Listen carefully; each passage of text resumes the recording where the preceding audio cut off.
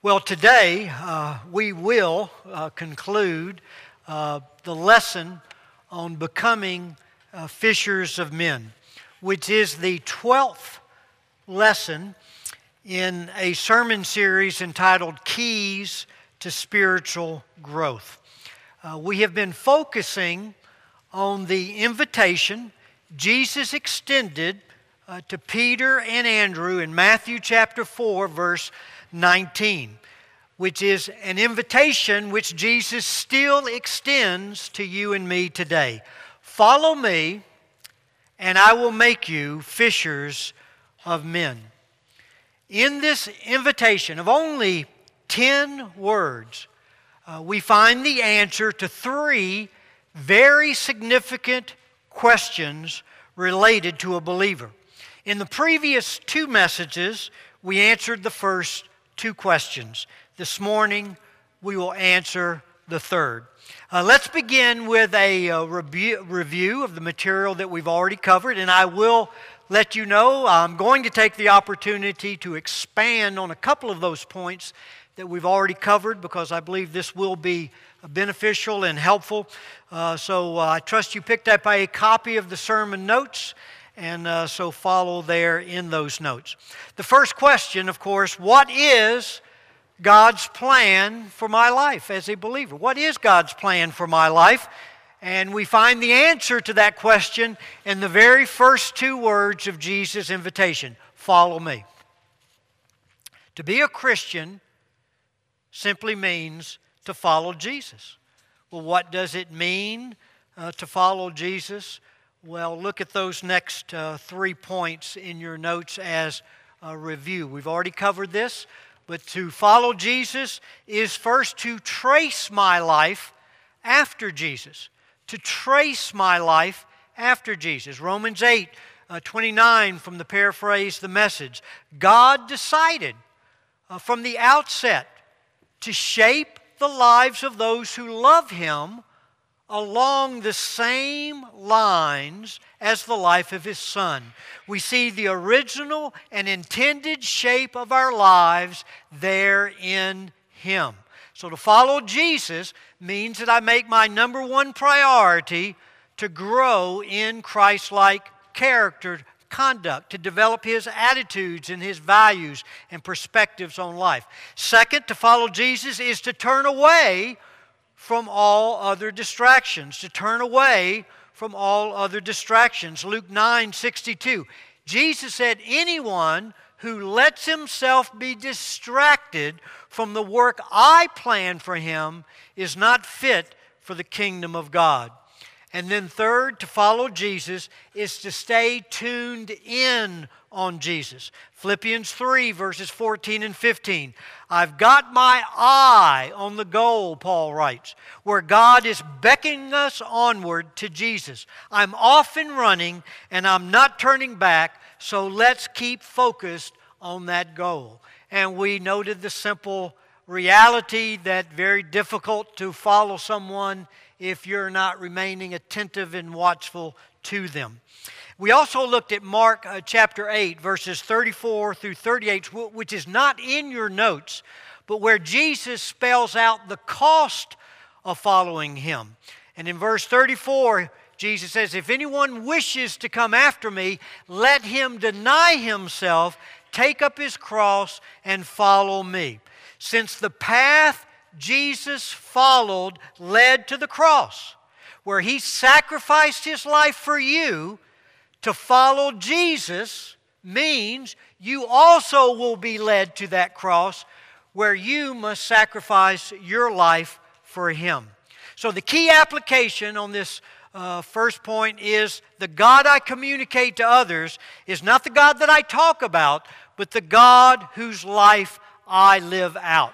We're talking about becoming fishers of men. We're talking about influencing people. I cannot impart to another person what I myself do not possess. And before I can give a credible verbalization, presentation of the gospel, there needs to be a clear visualization of the gospel truth lived out in and through my life. Look at the second question that we focused on last Sunday. What is God's purpose for my life? Follow me, he said, and I will make you what? What's those next words? Fishers of men. God's purpose for Andy Merritt's life, God's purpose for every believer is to make us fishers of men. What does it mean to be a fisher of men? Well, again, that first point there in your notes, to be a fisher of men is to catch people for Jesus. To catch people for Jesus. We looked at the story in Luke 5, which is associated with Christ's invitation that he extended to Peter and Andrew. And in verse 10, he says to Peter, Peter, do not fear, because from now on, you're going to be catching men. So to catch people for Jesus begins, and very, very important, by focusing on the value of lost people. That's where it begins. By me as a believer, as a follower of Christ, focusing on the value of lost people.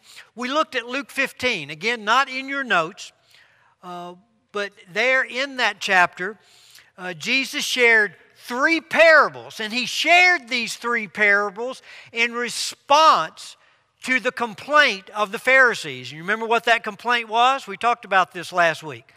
The Pharisees were complaining that he was receiving sinners and actually eating with them, associating with them, socializing with them, building relationships with them.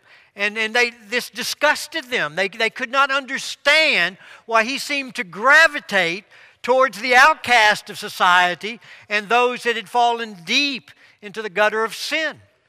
And so Jesus answers the complaint with these 3 parables. In the first parable, it's about a shepherd who owns 100 sheep. And he leaves the 99 to what? To seek and find the one sheep who was lost. In the second parable, a woman who loses one of 10 coins literally goes crazy and turns her house upside down until she finds the lost coin. And then in the third parable, a father receives back his prodigal son who was lost. Now, the main point in each parable, the main point is the tremendous joy experienced when that which is lost is found. So Jesus answers the complaint of the Pharisees that he received sinners and ate with them with these 3 parables. And what he's basically saying, hey, don't get upset with me. I'm just doing what comes natural to everyone. I mean, any person values what they lost. Any person's going to diligently seek for that which they lost, and when they find it, they're going to experience great joy. Well, in the same way, I value lost sinners, and I've come to diligently seek them. And when I find one, and he turns to me in repentance, I'm experiencing great joy along with all of heaven. Now, therefore, since Christ's primary focus on earth was to seek and save lost sinners because of their value to God as a follower of Jesus Christ, I too must focus on seeking, finding lost sinners because of their value to God. Philippians chapter 2, verses 3 through 5. A beautiful, beautiful portion of Scripture. Do nothing. Don't do anything, believer. Don't do anything, follower of Christ, out of selfishness, for your own interest. Don't do anything out of selfish, empty conceit, to put yourself on a pedestal, to be noticed by others, to receive the applause of men, but instead with humility of mind, and that would be better translated with lowliness of mind. Let each of you regard one another, what? More important than himself. Do not merely look out for your own personal interest, but also for the interest of others. And then this admonition, this challenge is built on what? The example of Christ. He says, have this attitude in you, which was also in Christ Jesus. And he goes on to talk about how Jesus left the glories of heaven and came to the ghettos of this world. because He valued you and I. He loved you and I. Very, very quickly, just a couple of important words that you want to circle that really drive this home even more powerfully. Circle first the word regard. With humility of mind, let each of you regard one another as more important than himself. And circle that word important. In the Greek text, that word regard is hegomai, and the word important is huperako. And they're fascinating words. The little word regard literally means to let rule or to let command. You could say it's to be the governing principle in your life. It's what literally is to control you. Matter of fact, this was a military term, which meant to let lead or to let command. So he's saying, don't do anything out of selfishness. Don't do anything out of pride. But with lowliness of mind, you're to let lead. This is to be the governing principle in your life. This is how you're to see people, that they are what? More important than you. And that word important there means to be held up in high esteem. That's literally what it means. And that's how we're to view lost people, as those who are to be held up in high esteem with great value because Jesus loved them. Jesus came to die for them, to bring them to salvation. So we need to view them as treasures to be sought after, to be found, and to be brought and restored to God. And then circle that little phrase, look out for. Do not look out for your own personal interest, but also for the interest of others. That's the word scopio in the Greek text. It's from the word which we get like scope on a gun. And this is a word full of meaning. That literally means something has captured your attention. It has captured your focus. You're almost oblivious of everything else. And your one goal in life is to apprehend that object and to make it your own. That's what the word literally means. This is the same word Paul uses in the 3rd chapter to describe his relationship with Jesus. That I have my eyes fixed on Him as my prize, as my treasure. And my one goal in life is to become like Him, to own Him, to possess Him. But here he's not talking about his relationship with Jesus. He's talking about his relationship with the people, with other people, and reaching out to people with the love of Jesus. And he says, this is how we're to live our lives as believers. We're to let lead as the governing principle, that others are to be held in high esteem, especially the lost, because Jesus valued them so much, He died for them. And then I'm not to focus on my interests. I'm not to focus on my welfare. I'm to focus on their interest. I'm to focus on their welfare. And of course, their welfare would be what? To come to know Jesus. To be saved from eternal damnation, to know eternal life with God. Luke 19 verse 10 there in your sermon notes, for the Son of Man has come. Why did He come? To seek and save that which was lost. And then as He prays for you and I, His followers, in John 17 verse 18, He says, Father, as Thou didst send me into the world, I have sent them into the world. Why did the Father send the Son? To seek and save the lost. And we've been sent in the same way as the body of believers, as followers of Christ, to seek and save those who are lost. And then let me just take another couple of moments to reinforce this truth. You know, in Revelation chapter 1, you don't have to turn there, but in verses 10 and 11, we're told that the Apostle Paul hears a loud voice behind him telling him to write to 7 local churches. And then in verses 12 and 13 of Revelation 1, we read this.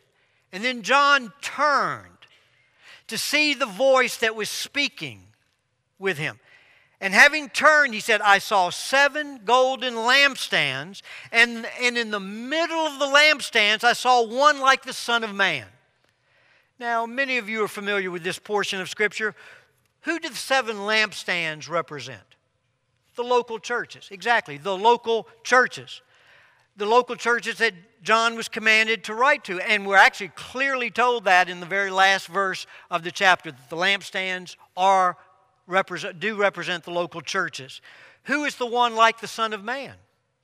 Of course, a clear reference to Jesus. And if you read on in the passage, you see that. It gives this brilliant description of him as our great and faithful high priest with those eyes flame of fire.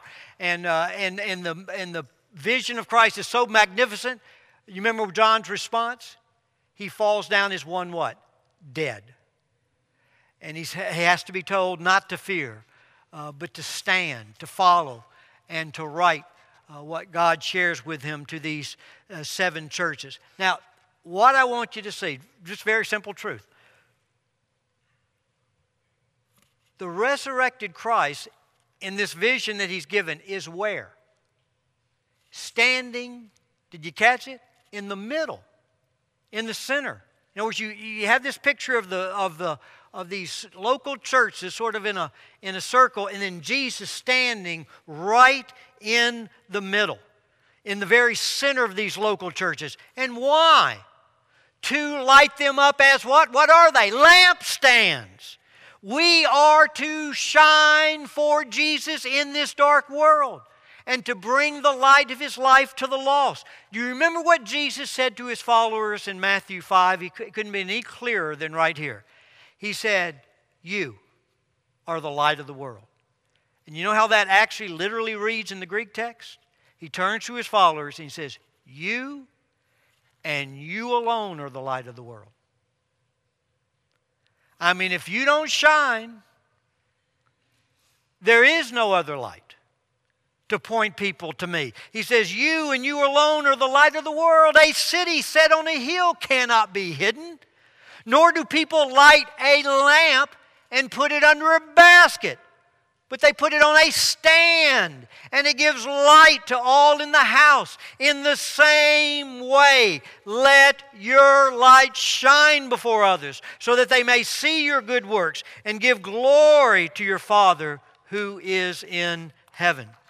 Jesus did not save us for us to hide inside the 4 walls of a church building. He saved us to go public as light bearers. Once Christ finished the work of salvation and ascended to heaven, he left the church on earth for the express purpose to take the light of his salvation to lost people.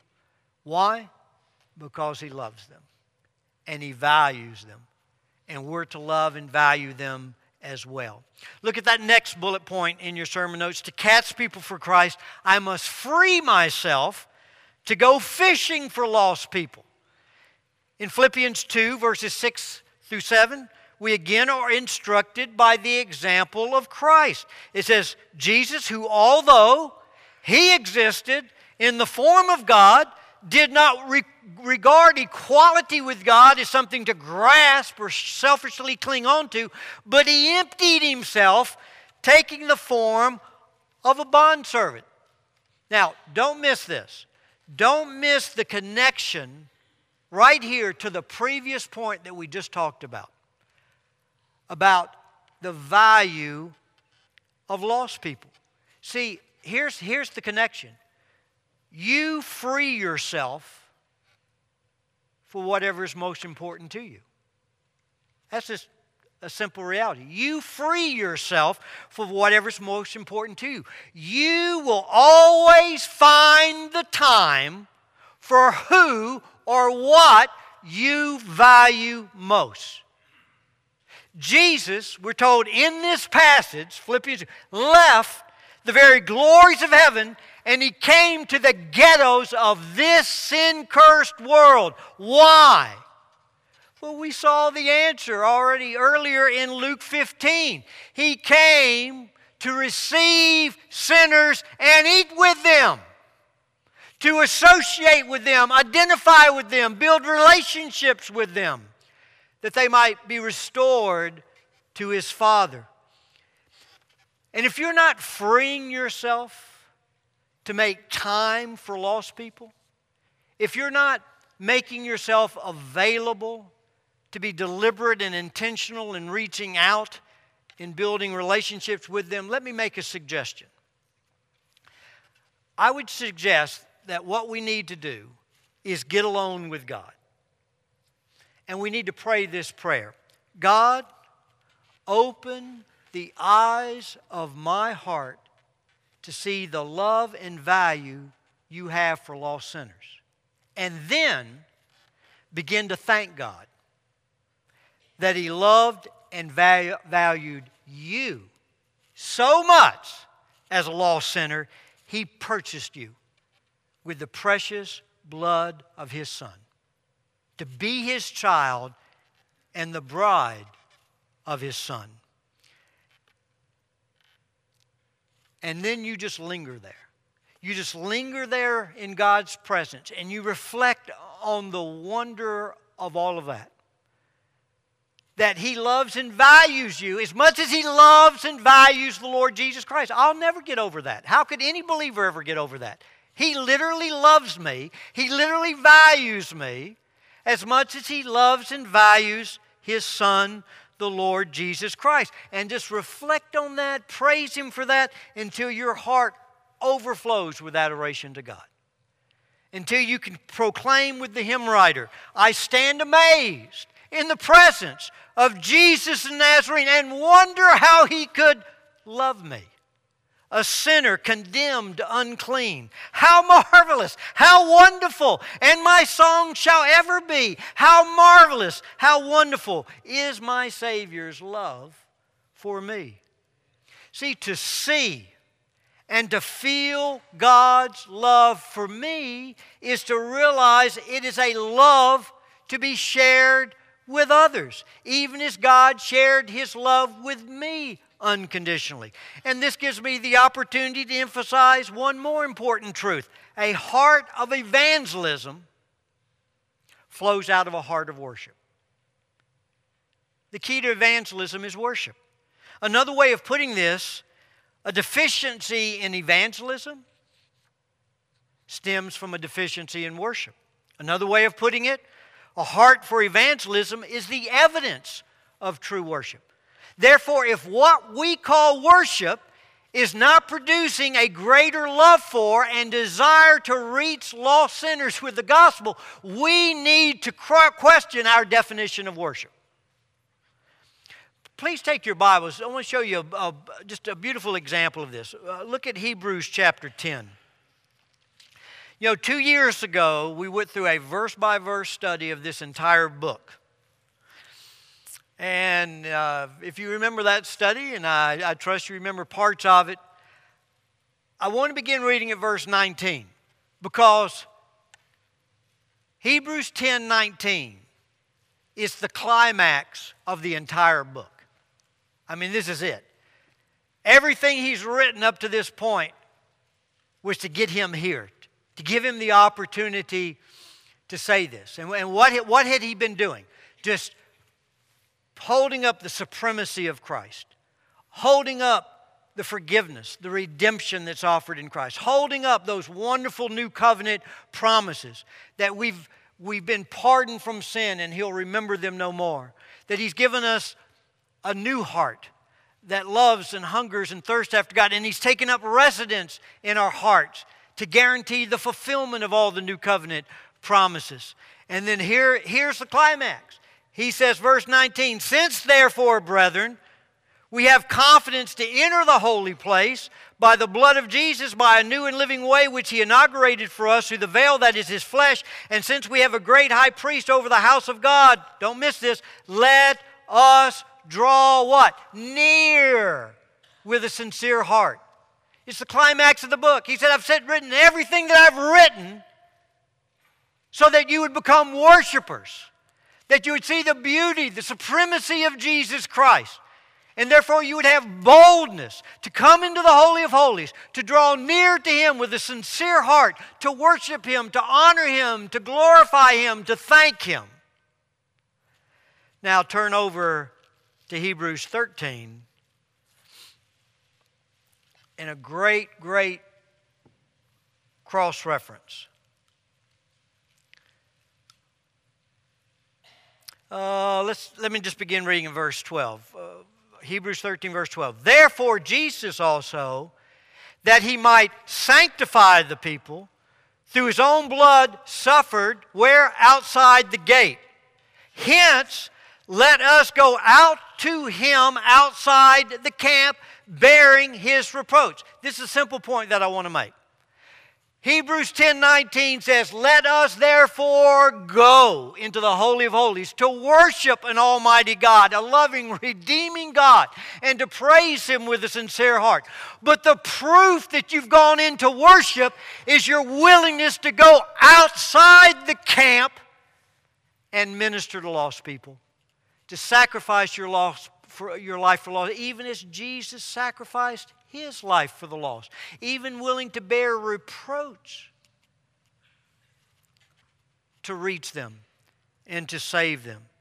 So the greatest evidence that I have truly spent time in the Holy of Holies worshiping God, again, is that I am willing, like Jesus, to go outside the camp into the world to reach the lost. This brings us to the next point. To catch people for Christ is building relationships with lost people and earning their respect in order to gain a receptive hearing of the gospel. To catch people for Christ is all about building relationships with lost people and earning their respect in order to gain a receptive hearing of the gospel. And again, staying in Philippians 2 with the example of Christ, we read in verses 7 and 8, being made in the likeness of men. Again, that willingness to identify with you and I so that he could embrace you and I. And being found in appearance as a man, he humbled himself by becoming obedient to the point of death, even death on a cross. In other words, he was willing to love us to death. He knew a love for us that knew no limits, that knew no boundaries. And we need to have that same love for others. 1 Corinthians 9:22, I've become all things to all men, that I might by all means may save some. And again, we talked about this. It's not talking about compromising our values and our standards, but it's talking about coming along people, looking for ways to identify with them, to relate with them in order to build relationships with them. And then we saw that great example in 1 Thessalonians chapter 2, when Paul went back and he remembered when he initially came to Thessalonica to bring the gospel to them. And you remember how he described that? He said, I became to you like a mother who tenderly cares for her children. He goes on and says, I became like a father to you, to encourage you to walk worthy of God. He uses all these beautiful relational terms.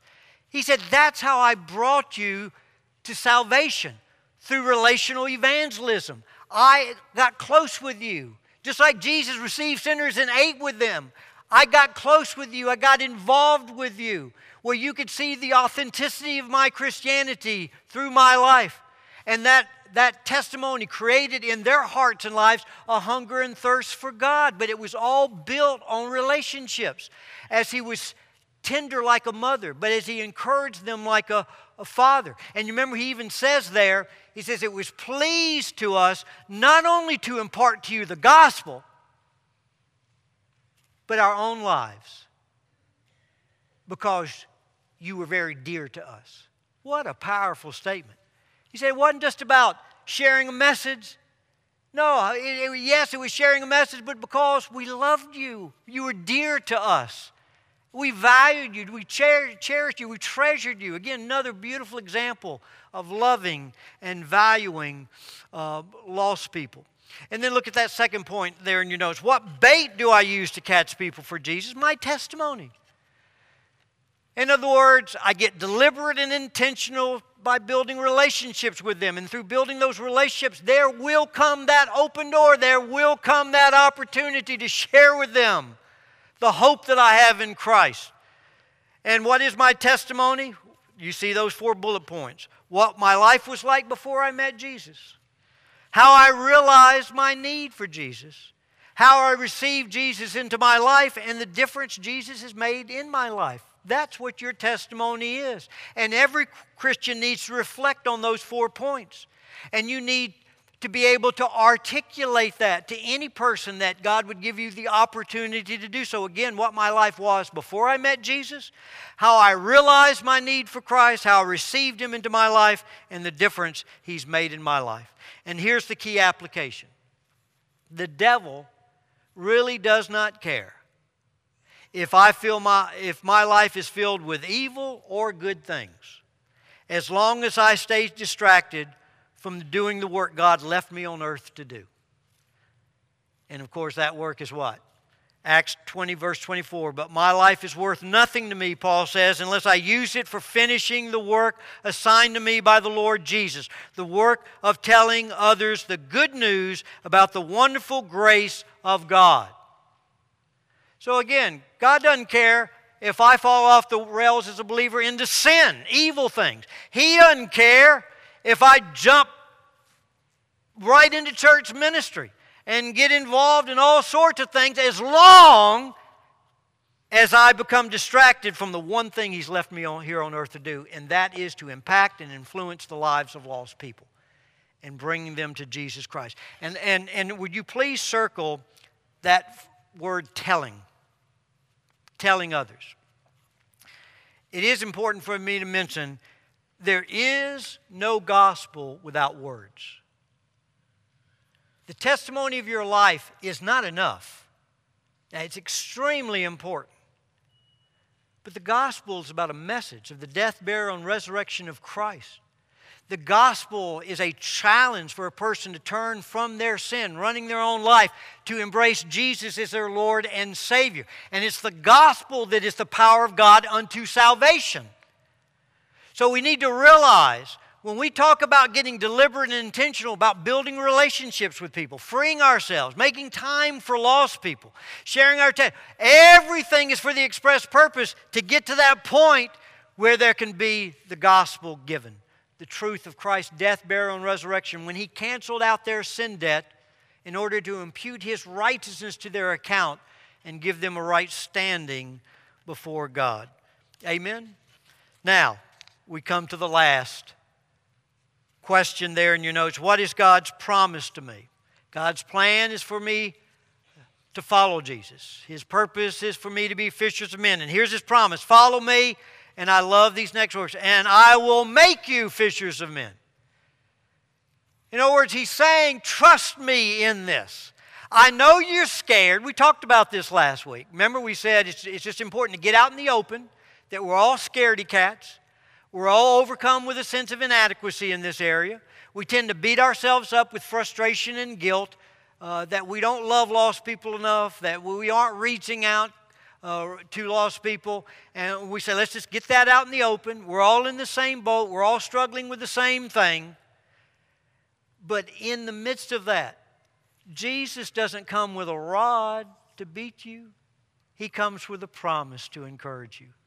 And He says, if you would just trust me in this, if you'll just trust me, I will make you to be a fisher of men. You remember 2 weeks ago when we began this lesson, we began that first message by looking at that story in Luke chapter 5 when Jesus called Peter and Andrew to be fishers of men. And you remember in that story, Jesus borrows their boat. And He borrowed their boat to be a what? A pulpit. And you remember Jesus gets in the boat along with Peter and Andrew, and they push off a little from the shore because a huge crowd had gathered around Jesus. And so Peter, literally sitting in the shadow of Jesus in the boat, he watches his Lord and Savior cast his net to catch men for the kingdom of God. Remember, we talked about that. And how Peter just was eaten up with a sense of fear and inadequacy, thinking, how could I ever hope to be a fisher of men like that? And Jesus, reading Peter's thoughts, knowing he was struggling with fear and inadequacy, He wanted to give him his first fishing lesson.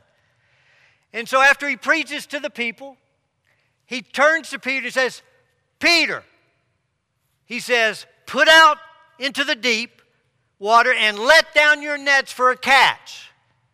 And if you remember the story, did Peter really want to do this? No. They had been fishing all night. They had caught absolutely nothing. As I shared with you 2 weeks ago, they would have looked at Jesus like He was crazy. It's obvious He's a carpenter, because every fisherman knows here in the Sea of Galilee you catch fish at night in the shallow water, not in the daytime in the deep water. And so what Jesus asked him to do was contrary to all of his training, all of his experience. He had pride. He didn't want to look like a fool in the eyes of this huge crowd that had gathered on the shore. I mean, he was struggling. But to Peter's credit, praise God, despite his objections, despite his struggles, he turns to Jesus, he says, what? Nevertheless, at thy bidding, I'll obey you. And you remember, he obeys Jesus. They catch this huge drought of fish. It's so huge, he has to call out for James and John, two other brothers, to come in their boats to help them bring this load of fish in. And you remember when that happened, we talked about how it struck Peter as this is happening. And he says, because remember we said what the miracle was not that there would be such a large school of fish in one place in the Sea of Galilee. The miracle was that Jesus was able to look down into the depths of that water and know where those fish were. And then it struck Peter. Man, if he can look down into the depths of this sea, he sees into the very depths of my heart. He knows my fear. He knows my inadequacy. He knows my sin. He knows my every deficiency, my every flaw. And he throws himself down in the boat at the feet of Jesus. And he says, depart from me, Lord Jesus, for I am a sinner. And that's when Jesus looks at Peter, probably put his hand on his head. Peter, don't fear, because from now on, you're going to be catching men. And then Peter was off and running and following Jesus for his life never to be the same again. Yeah, he had a lot of ups and downs, but he remained faithful to the very, very end. Now, I just want to focus as we close on put out into the deep and let down your nets for a catch, because in that one verse, what magnificent, simplistic, but very profound truth. Look there in your notes. Put out into the deep water. Go where God sends me. There's the truth. Put out into the deep water. I got to go where God sends me. Let down your nets. Do what God tells me. And then when it says for a catch, because God will empower me. Isn't that beautiful? Isn't it simple but profound? Put out into the deep water. Go where God sends me. Let down your nets. Do what God tells me. For a catch, God will empower me. In other words, this does require what? Faith on our part. I cannot let my feelings of fear and inadequacy dictate my Christian life. In this matter of becoming deliberate and intentional in seeing the value of love of lost people, of building relationships with them, making time for them, looking for that opportunity to share my testimony, even go further to challenge them with Christ in their life. I only can do that as He empowers me. Look at the key application. God will empower me to be a fisher of men, don't miss this now, not in the absence of weakness and fear, not in the absence of weakness and fear, but in the midst of it. See, if you're sitting there saying, you know, before I would ever witness, I'm going to have to get over this fear and this sense of inadequacy, you will never witness. Because you will never get over that fear. You'll never overcome that sense of inadequacy. Matter of fact, it is that very fear, it's that very sense of inadequacy that qualifies you to receive His empowerment, His adequacy. And let me close with 1 Corinthians chapter 2. If you want to turn there, you're fine. If you just want to listen. But this is the Apostle Paul's own example. There's probably no other man in the Scripture and in church history that we put up on a pedestal like Paul.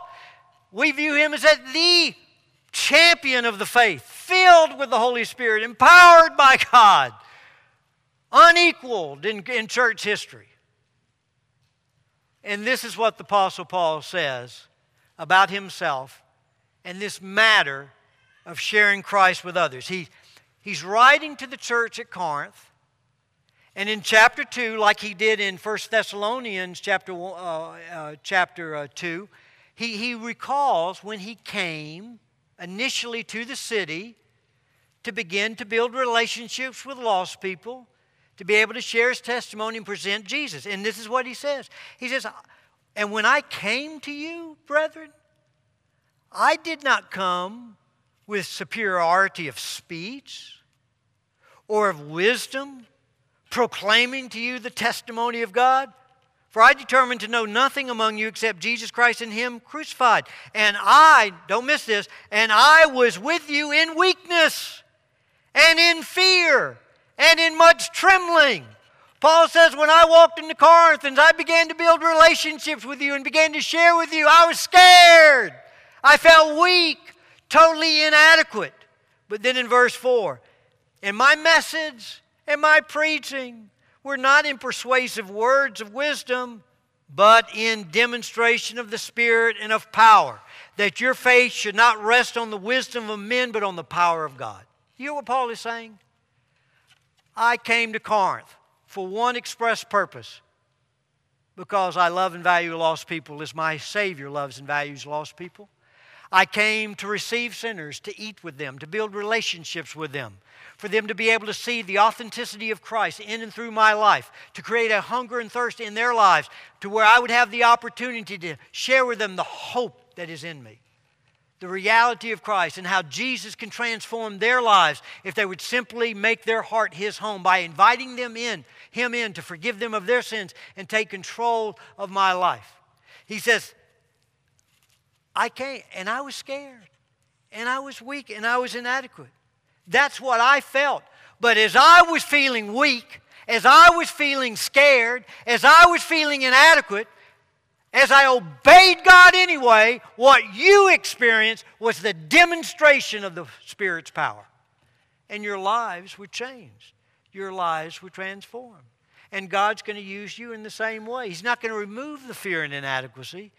He's going to use you in the midst of it, so that the glory goes to Him and not to the vessel. And I trust the prayer for all of us would be what? God, may they forget the messenger to see only what? The master. Amen. Bow with me in prayer.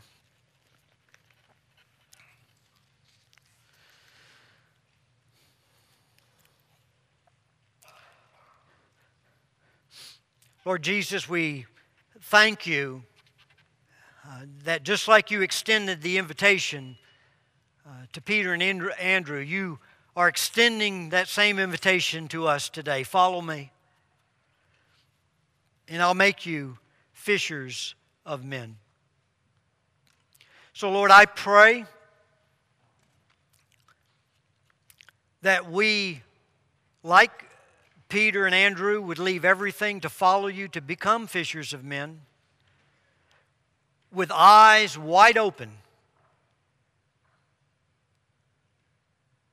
to the fact to follow you means that there's no greater priority than to become like you, for the purpose of being able to catch lost people for Jesus.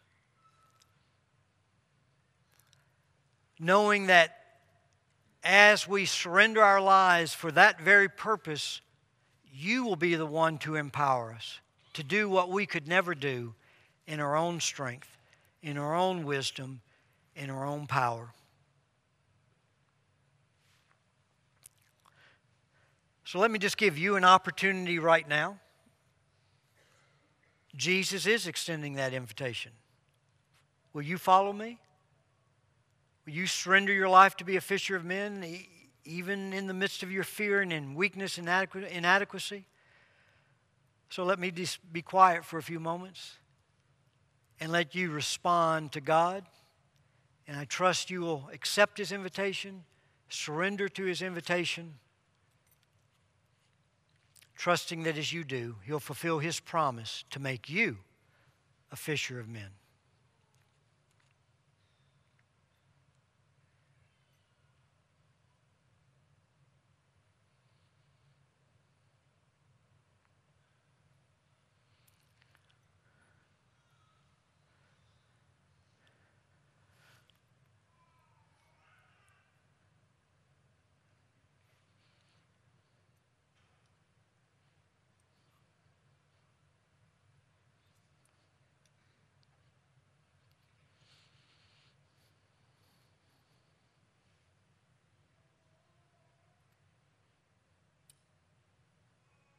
Amen. As we extend the invitation today, possibly one of those fish jumped right into our sanctuary this morning. And you know in your heart of hearts that your life is void of Christ. And although this message has been directed to believers to follow Christ in this matter of investing in the lives of lost people, you've seen through this message Jesus loves you. Jesus values you. So much so that He left the glories of heaven to identify with you, to receive you, to eat with you, to seek you, to find you, and to rejoice in your salvation as you would put your trust in Him. So I would invite you, I would challenge you this very day to make your heart His home, to invite Him in, to follow Him as your Lord, and to embrace the purpose He has now for your life, to be a fisher of men, and to bring others to the Lord Jesus Christ, even as you were brought to Christ. And I would encourage you to do that. If you've been visiting, looking for a church family, God's leading you to unite here, I would invite you to simply walk down the aisle, make that known. We like to get your face before our people so they can begin to love on you, express their appreciation to you, and we'll help you through that full process to membership. So please stand as the invitation is extended, and I'll be right here to greet anyone that would have a decision of any nature.